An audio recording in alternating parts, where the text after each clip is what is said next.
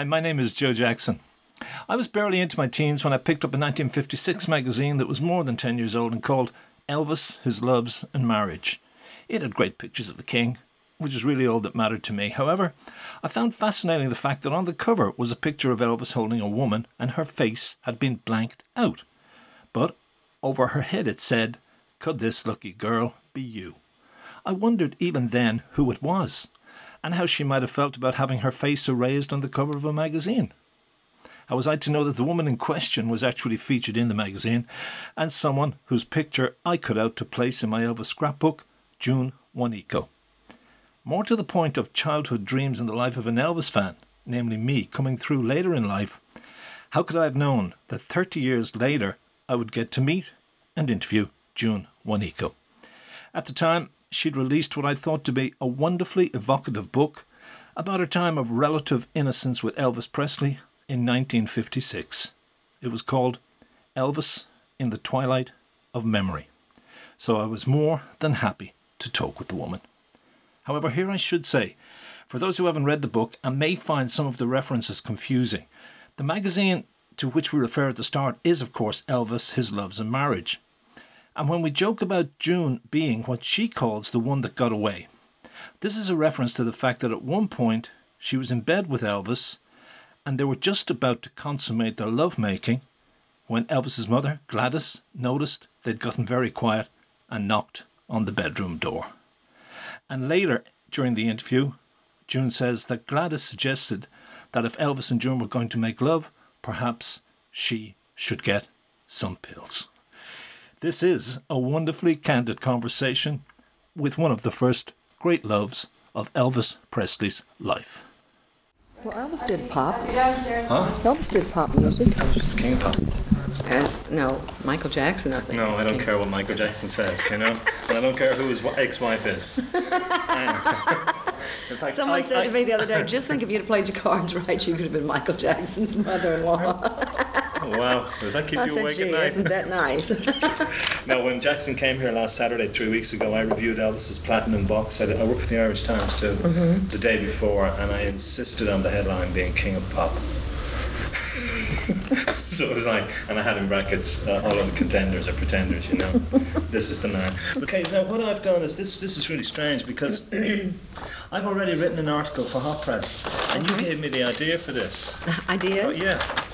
Honestly, you did. Honestly, I read your book like 4 weeks ago. Oh, well, I think doing an article for my book is the best article that you could possibly do. No, I can still do an interview with you, but I took it to kind of say that you're one of the first persons one of the first ex-girlfriends to really break the silence. And I mean, I saw your story, and I'm one of those people who actually got that magazine as a kid with your face cut out.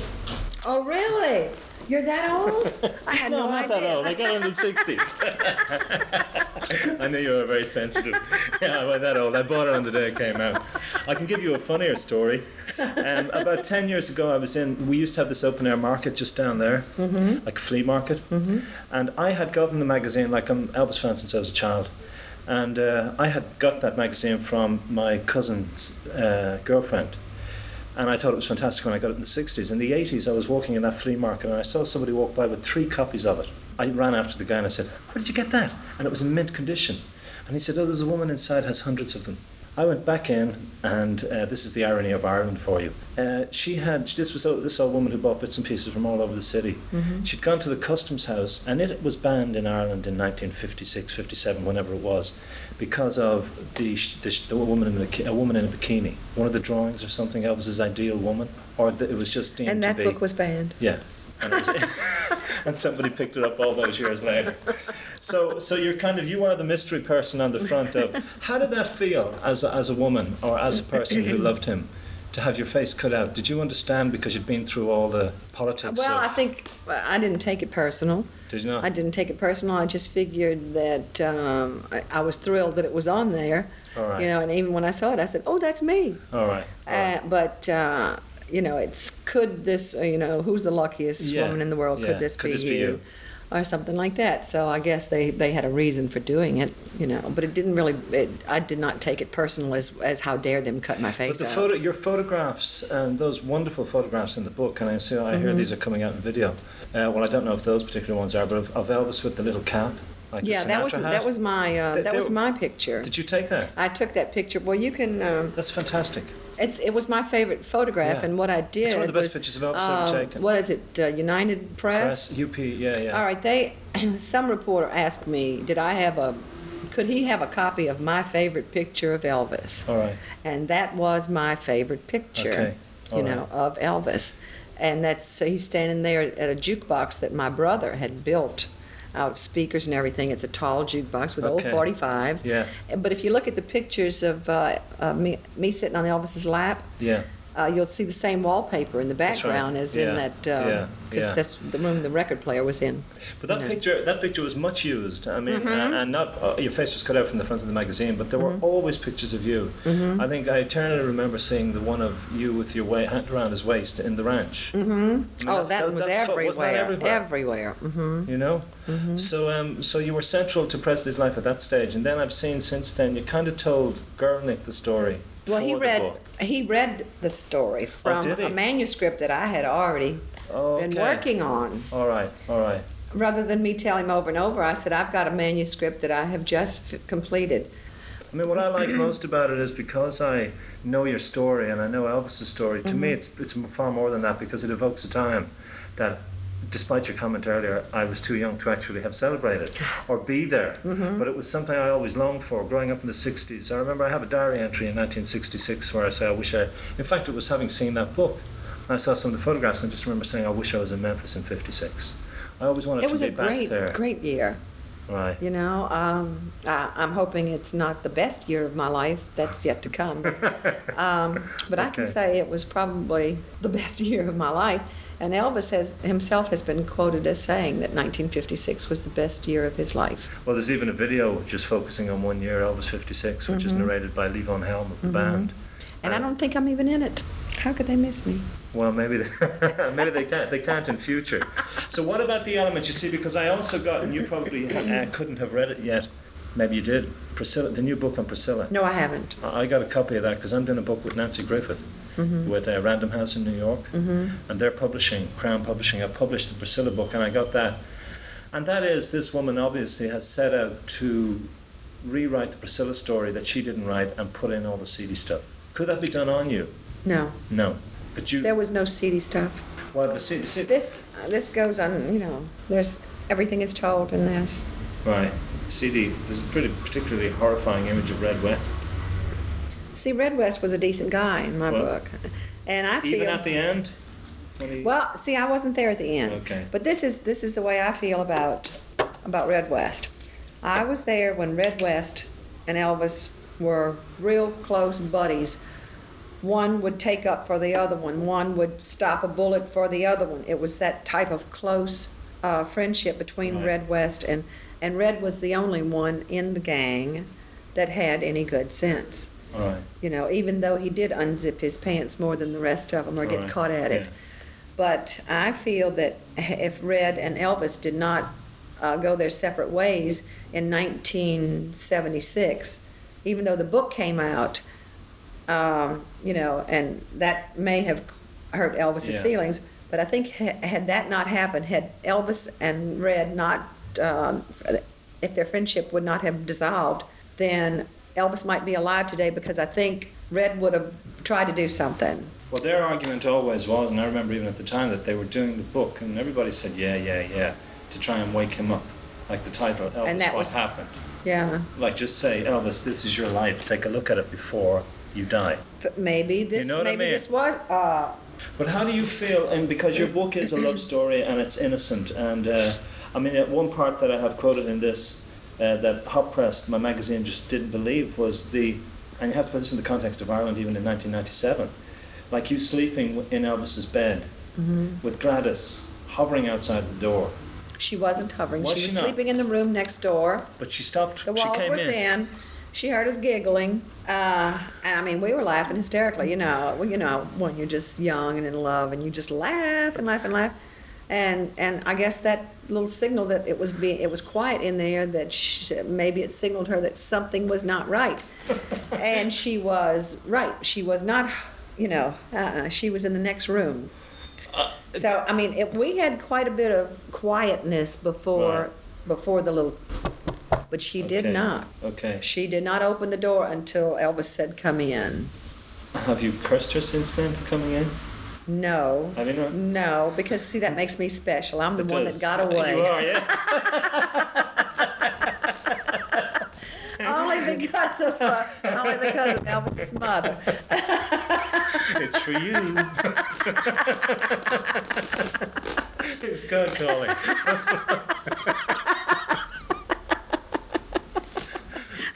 But did you not? I mean, when you were older and you looked at him, we'd say, and most women I know, and even I've talked to someone like Gordon Stoker, who said that like 68, 69 back in Vegas, he was, and Dory Previn, who's a friend of mine, said the man was so sexually attractive and dynamic at that particular stage too. Did you not look at him again and say, well, God damn it? Oh yeah, in '69 when I went out there to sing. Oh yeah. I mean, What? I felt like I was going to stick to the chair. So Yeah, yeah. That's what I've heard. That's what I've heard about that was 69. in '69. Yeah. And I mean, he was the most gorgeous thing. He was, yeah. And I mean, his sideburns were a little too thick and too long, and his hair was dyed jet black. Yeah. But that did not distract from this gorgeous, tall, thin creature up there. Right. He was also, you see, we're very unfortunate, those of us who never saw it, because the movies we see, like That's the Way It Is, were a year later. Mm-hmm. Nobody filmed the absolute, like the 7 minutes Suspicious Mind karate workout. Mm-hmm. That apparently was, alongside 68, if we're to believe it, one of the highlights of him, musically, artistically, looks-wise, as a man. Mm-hmm. He was at a peak there, wasn't he? Oh, he was. Don't stick to the chair now. Don't even think back there. No, but that's all right. That's a serious what you say there is, I'm the one who got away. I mean, would you have realised, because if Priscilla's book, this book by Suzanne Finstad, is to be believed, and the other book that came out last year, Revelations from the Memphis Mafia, have you seen that one? The big, thick volume. It disturbs me to read trash about Elvis. It really does. Well, it really does. So I don't care to. But they would refer to you. And to would me? you not even check that out? If they would refer to the relationships, I think it's in, or maybe it's Esposito's, the relationships. You see, there's so many of them have come out in the past 6 months. But you are the one who got away, and according to them, he was licentious and irresponsible. And there's another book I read called The Inner Elvis by a psychologist in America. It's actually not trash at all. Mm-hmm. But it goes into the whole thing of, now, sensationalism is the suggestion that he had a sexual affair with his mother, which you have read in America. Yes. Haven't you read that? Yes. I've heard it and read it and everything. It What's he your didn't reading? have any relationship. All right. He had a relationship with his mother, but it was one of a loving son, All right. devoted mother. It was a close-knit Southern family. I had a relationship with my mother. I slept in the bed with my mother because my brother and I shared a bedroom. And when my mother divorced, I slept in the bed with my mother. That does not make it an abnormal relationship. And I think that was made up. I don't think Elvis would have been in bed with his mother at age 15. I don't believe it. Nor do I. But apparently Dee Presley is supposed to have sold it to the Inquirer. This is where the whole thing started. Well, Dee Presley, take it for what it's worth. No, I know. But this has found its way, you see, it's found its way into, and you as the lover who got away, like now you have the people saying, well, he couldn't sleep with mothers. What was his problem? Why would he not sleep with Priscilla after she became a mother?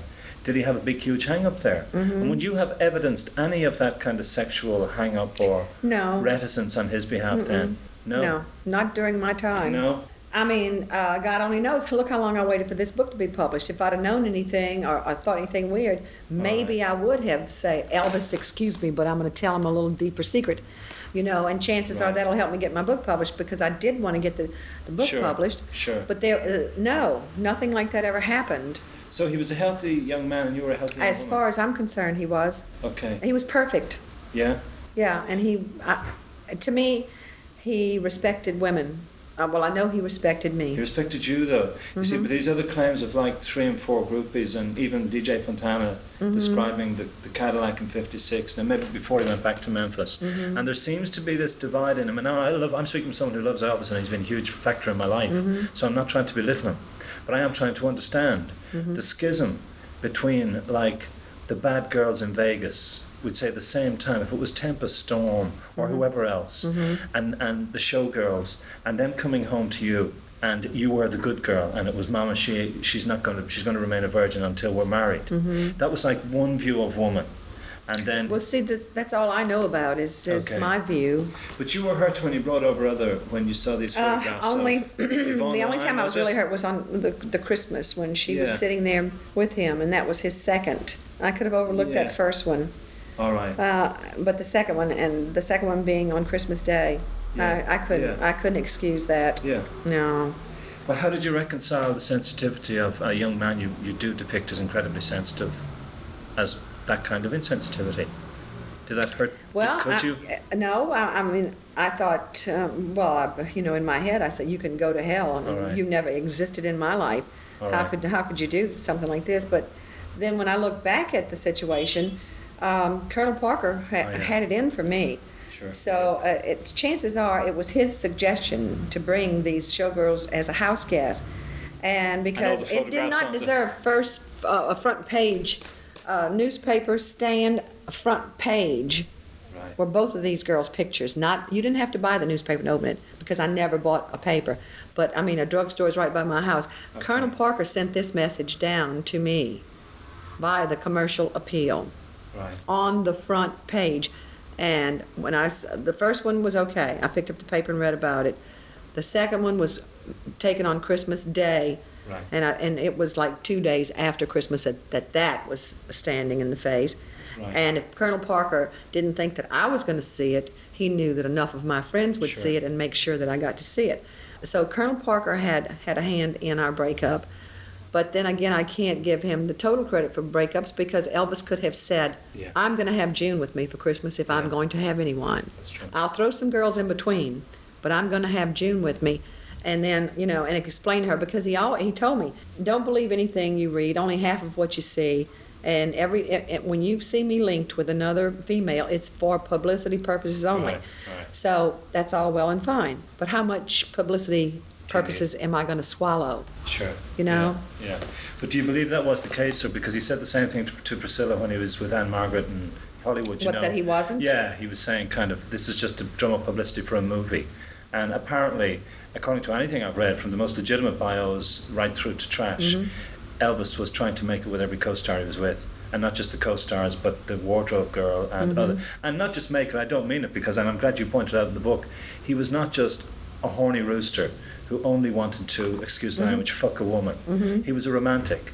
Now, he had the sexual desire, but he also had... I think after this, I think because of Colonel Parker shoving all these women at him, I think his goal was to conquer as many as possible. Yeah. Who knows? Yeah. But he didn't have to worry about me anymore. All right. Okay, but it did hurt you, didn't it? Oh, yes it did. It doesn't hurt me anymore. Does it not? No. Did it cast a shadow over your marriage? Just the heartbreak of having loved and lost Elvis made a shadow, but not a strong shadow. Did it not? No. Like you weren't because I would not listen to the radio. Okay. I didn't watch his movies. It was not a word in my house. It was get on with my life and appreciate my husband for the good man that he was. All right. And raise my children and be the perfect mother. And my children today will tell you that I was the perfect mother. So no, I just wondered if you tried to replace Elvis or shape somebody else in his image or any of that stuff. No. You couldn't replace Elvis. You were also, but you were with also anyone. Yeah, but you were also at that age where you were incredibly impressionable. Maybe there are women who met him later in life and said, I can easily replace him. You know what I mean? The man who, especially the last couple of years I'll of his always life. remember him as my first true Your love. first love. And I'll always have a spot in my heart for the man, even today. Sure. So. But you got the best of him, didn't you? You really did get the best of him. I think so. I mean, when I when I talk about Elvis, I have to say my Elvis, because he is so different. My Elvis is so different than the Elvis Presley everyone talks about today. You mean the image we have of the end, the drugs, the white suits, the Vegas? Not even just the end, the beginning. I mean, the middle and the end. And in the beginning, he was mine and he was perfect and he was wonderful. And that's my memories. And you claim, and this was the first time I read this, because Larry Geller claims he gave him the prophet. Larry Geller? Yep. I don't think so. I'll tell you what, let's see. The guy that gave me the copy of the prophet's name was Earl Cobble, a drummer from New Orleans. All right. Earl Cobble. If you want to research that, I don't even know if Earl's still alive. But I had dated Earl several times. All right. And Earl gave me the copy of The Prophet. Had no idea what it was or anything, but I enjoyed reading it. Right. It made me think, because you have to think a lot because Sure. the way this man writes. But no, I have to say Geller, whoever his name is, he's full of shit. Well, you're not alone in thinking that. No, the Geller He may have given him other books along the same line. He did, yeah. But honey, The Prophet belonged to me. That was a gift of mine. Why in the hell would I make up something like that and name my book after it. the way I did? You know? Yeah. No, I gave but it indicates to me. I don't doubt you. Yeah, June. okay. I'm only. Oh, Geller might have something to say about it. No, Geller is Geller claims that he's the person, and this is why I think it's really interesting that you're rewriting the history of Elvis at that level.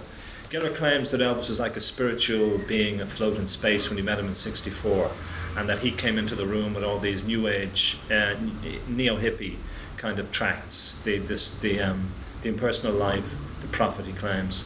And Presley said to him in the bathroom after he'd done his hair, "Man, I've never seen anything like this. My life has started again." Mm-hmm. And there is the aspect then, and it is true that the more Elvis got involved in that, and it probably did start with you, the more Parker got angry, and the more Priscilla got angry, and at one point they had a fire in Graceland, and they burned his books. You know what I mean? Because Parker was terrified that he was losing control, and he had Geller banned from the house. So as much as it doesn't matter who the fact Geller was pushing him in other directions. Colonel Parker saw his copy of The Prophet way back then? Could that be the reason he said, "Get rid of this girl from Biloxi"? You don't know. I don't. Because let me tell you something. Let me tell you something that I didn't know. I didn't know until doing research for this book, that Nick Adams was a hired, paid informant by Colonel Parker. Nick Adams didn't have a job. He was a halfway decent actor, nothing to look at. All right. Charming personality, and I didn't realize Nick was spying on me to report back to the Colonel. All right. But Nick knew about The Prophet. All right. So there is a possibility there. But that element of Elvis, you see, and I've been to Memphis and I've been to Spain. I've been to Memphis and I know the gospel bass and the element of singing and singing out and all that. Mm-hmm. Do you think that was, even when Elvis sat down and sang piano when you were like away for a weekend or whatever, did you feel the music was coming from that kind of fundamentally, beyond the blues and the country, a gospel bass? Even Unchained Melody? I guess so. I guess I have to agree because it came from the soul. Even "Love Me Tender," you listen to the way he sings that. Is it so strange? That could be a hymn. A hymn the way he does it. Tender. Yeah. What is it so strange? Is it so strange? You know my song? Tune. Yeah. Do I know it? Do you know it? Yeah, I know it. I remember. I didn't really like all of the lyrics, but the part that really caught me was, "Is it so strange that I love you more than all the world? Yeah. Is it so strange I have no eyes for any other girl? Yeah. Won't you take me back and say that you still love me? To waste," I don't like that "won't you take me back" part, but "to waste a love like ours would be a sin." And he even does, when he sang it before, he even does key change on sin. in it. On sin. Uh-huh. Mm-hmm. That's how much I know. That was mine. That was my idea for the key change. Oh, well. It's nice to meet you. When I was 14, I brought the record to my hippie friends who were playing Jimi Hendrix, and I said, "Do you want to hear a singer?" Mm-hmm. I remember sitting down with one of these record players you could play out in the grass, and saying, "Listen to the way he sings Sin." Mm-hmm. But so that where you got? But it's beautiful too. I mean, to me, and when I heard it, because see, he had done it without going up on the end, and I mean, I've always been probably a musician in my heart. I have never had any music lessons or anything, but my daughter has had music lessons and voice lessons. Right. Her voice teacher and her accompanist. Right. Okay. Spit that out. I think, like, wait a minute. Let me give you a for instance on this. I'm thinking as time goes by. basically it's sung, you must remember this, a kiss is still a kiss, a smile is just a smile. Okay, she did this, and I said, you must remember this, a kiss is still a kiss, a sigh is just a sigh. And she just knocked their socks off with that arrangement. Okay. Because it's not played, and her it's not straight. Right, her piano, the lady that used to accompany her, went crazy with it because it was hard for her to do because she was strictly a music reader, you know. Okay. And so I have to put a beat with it so that she'd know where to come back in. But that's the little things that, like that one little song, but that's the gospel. Change in that. But that's the gospel and blues base, isn't it? I guess I'm a gospel blues type person. Isn't it? And that's the kind of heart that I have for music. All right. But I was so tickled when he went up on that and made that keychain. But you weren't really tickled when he did Unchained Melody eventually, were you? It was a pretty dark version of it he did. Well, yeah, but it was later on, and that was it was recorded live while he was on stage. Yeah, that's right. It was never done in a studio. Do you know that it was one of the last songs he sang on Earth? No, I didn't know that. 2 last songs he sang that night by the piano before he went up to bed were Blue Eyes Crying in the Rain and Unchained Melody. No kidding. That hurts. Okay, I can understand that. You know? But I remember when... You know that for sure? Oh, yeah. No, I've done my research. Blue Eyes Crying in the Rain. Yeah. Well, most of his girlfriends had blue eyes. I can't say he was thinking about me. Of course, we used to walk in the rain. No, but think of it. I mean, if one of the last verses was, someday when we meet up yonder, we'll walk hand in hand again in a land that knows no parting. Blue Eyes Crying in the Rain. As one of your last songs. Okay, as one of your last songs ever. And if you ever saw that clip, you know, the famous last concert where he's really overweight and he sits down at the piano. Did you ever see that? And does Unchained Melody. And even Bono from U2 has said to me, and people like Nick Cave, these great rockers, they love that moment. Because they say, despite the fact that he's out there somewhere and his eyes are all, he's had the eyes lifted and he just looks lost. He looks at the camera and he looks at the audience while he's hitting Unchained Melody, and it's like, I am still Elvis. You know, you may have missed this. Who knows? He may have been saying, June, I hope you're listening to this piece. No, but he could have, couldn't he? Why would he not? Because to me, it's been said that he became incredibly nostalgic towards the end of his life for the innocent days. Sorry. It's okay. I'm sorry to bring it up. Chords to Unchained Melody because, you know, he knew it was my favorite song, and when he found a upright piano backstage, this was in Florida, and grabbed my hand and we ran, you know, we just bypassed everybody in this room about this size, and it really sounded good about this size, and I sat down next to him on the bench, and he looked at me and he hit those, and I knew what he was going to play, and then he sang it to me, and I mean, I was just filled with joy, you know, and that's why it makes me sad to see. But it also then that I should be the one who tells you that it was one of the last songs he sang on the planet. I can well imagine how, as you get older, you plan for the most innocent moment of your life, and I very much would suspect that Elvis thought 56 was that year. He always said one of the highlights of his life was giving the first gold disc to his mother, Heartbreak Hotel, and that kicked off 56.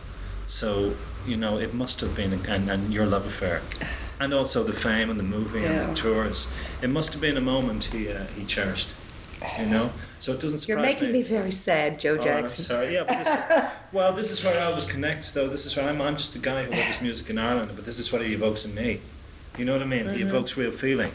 I just did Margaret tell you what I was doing this morning while I was out in RTE doing? I was judging a competition to bring 2 people to Memphis tomorrow. Fly them in tomorrow to Memphis. Yeah. I'm bringing people.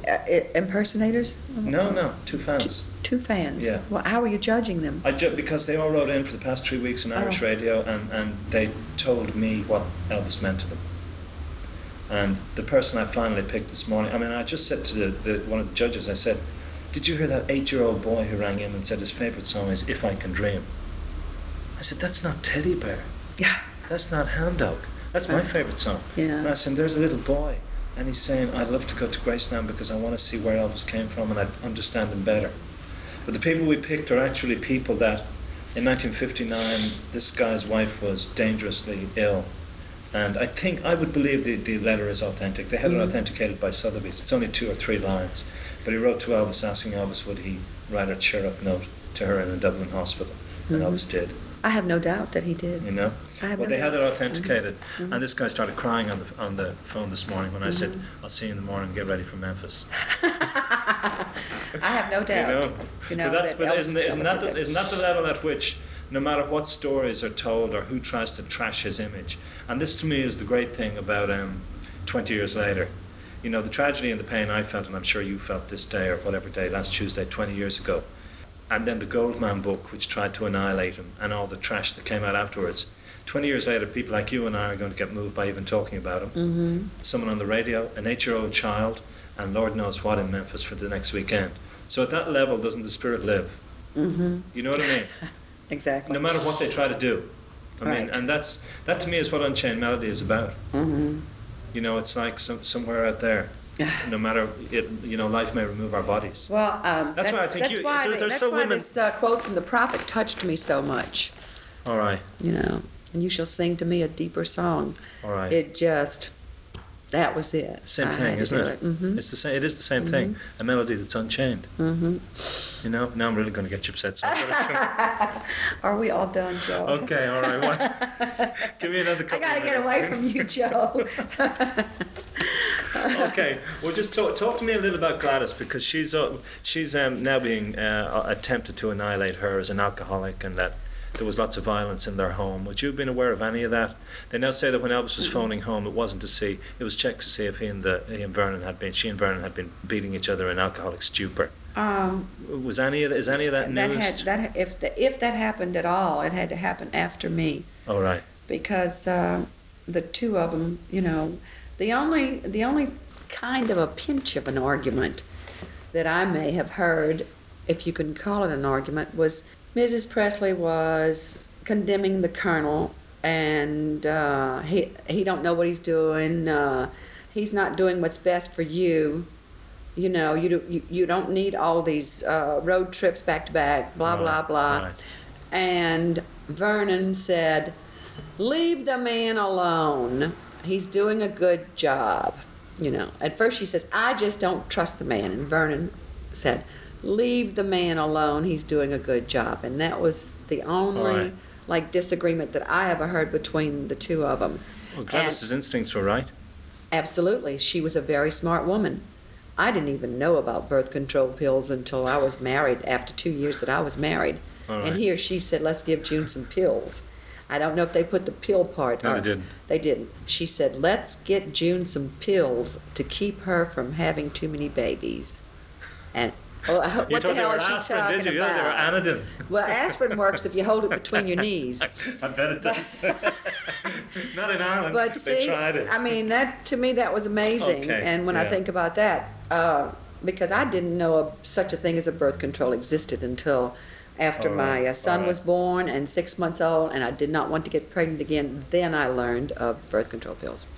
But had she got that kind of, didn't the family have that spiritual or vocal base, you know, like sitting at a piano was second nature to them? Or is that not true? I never did hear Mrs. Presley sing, and I don't think Mr. Presley was much of a singer. All right. But chances are she may have. But we had the Jordanaires over one night right before they were rehearsing for the Sullivan Show, and then after they got the main tunes out of the way, you talk about goosebumps. We're in the living room. It's about like half this size, like big living room, and we're in a circle on the floor, and there's Elvis and me, and I can't remember the names of the Jordanaires. Right. And Elvis is always sitting next to the bass singer because he wanted so badly to have that bass voice. Yeah. And that's the one that you feel is the bass man. When you feel music, you know, you appreciate the tenor, but the bass you feel. Yeah. So, but they did, after they got their tunes for the show rehearsed, then they went into some old-fashioned gospel music, and they did In the Valley, which was a song that I knew how to sing the tenor part to. All right. And so when I joined in this one area of this song that I knew how to sing, I mean, I'm surrounded by a million beautiful voices, you know, and so I join in on that particular part. So I'm jumping all over the tenor. Right. You know, in other words, I'm stealing his thunder. He shuts up, and I finish singing it with the Jordanaires, you know. Right. And then, I mean, Elvis's mother and father were sitting over on the couch, and Elvis is just grinning his ass off, just tickled because his girl can carry a tune, and she's kind of a gutsy girl too, you know. Right. But we used to sing in the car, do harmony all the time in the car. But I really enjoyed singing harmony. It's. But wasn't it? You see, this is what people are. I don't understand. As a criticism, I'll let you go in 2 or 3 more minutes. Okay, I'm getting you smiling before you walk out. I'm enjoying the visit. Okay? I really am. No, the new box set has these home recordings, which they say were discovered like very recently, Mm-hmm. and they have him singing "Blowing in the Wind," which is later. Mm-hmm. But he's singing a bass part. Oh, he Yeah, he is? does it way down, Mm-hmm. not Dylan's version. Wonderful stuff. Mm-hmm. But some critics are saying, is it true that when Elvis was on his own like that, he didn't veer towards blues songs? He went to pop. He loved, like Mario Lanza, Dean Martin, the great songs that you sing out, apart from the gospel. And the Unchained Melody and stuff like that would suggest that that's what he liked to sing. Pop songs, the ink spots and all that stuff. Absolutely. Yeah? Yeah. He liked that a lot more than rock and roll. Did he? Sure. Well, he sang it more. There's a picture of here that you can look at his.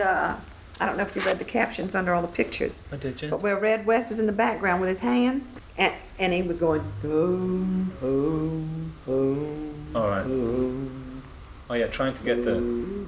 See, and Elvis is trying to do that. All right, okay. And Red's directing back there, but it was going from a note to a bass note. I'm not sure where it is. All right. But it's a color shot, isn't it, if I remember? Is it one of the color shots? I think so. Great photographs. Yeah, you can look at this. All right, okay, See, the hand up. you see the hand up, and the hand's starting to drop because he had started it real high, and I mean Elvis would just literally get off when just really get off when he would get a really low note. He loved it. All right. So. But he did love singing, didn't he? Mm-hmm. Whatever else. I mean, that was the central. He loved to sing. Yeah. All right. Okay. He loved it. And did he? But he apparently, I mean, I've heard he was to join the Songfellows, that he would have been a pop star, that really the Sam Phillips pushing him down the blues line that just happened, that he just wanted to sing. He would have sang anything. Anybody says, hey, I'm going to make a record of you, sing this A, B, C, D, F, G. All right, he just would give have it done to him. it. All right. You didn't make secret tapes, did you? No. That the world would want? I just wish I would have had an answer machine and recorded that. All right. Where he sang Love Me Tender. Love Me Tender. Right, okay. The original draft. Over the phone, Hi, Joe Jackson here again. That interview, which took place in Dublin's Shelburne Hotel, did end abruptly because we were running way over time. Either way, thank you for listening, and if you want to read some of the articles I wrote based on interviews with other people in Elvis's life, check out my website, joejacksoninterviewer.com.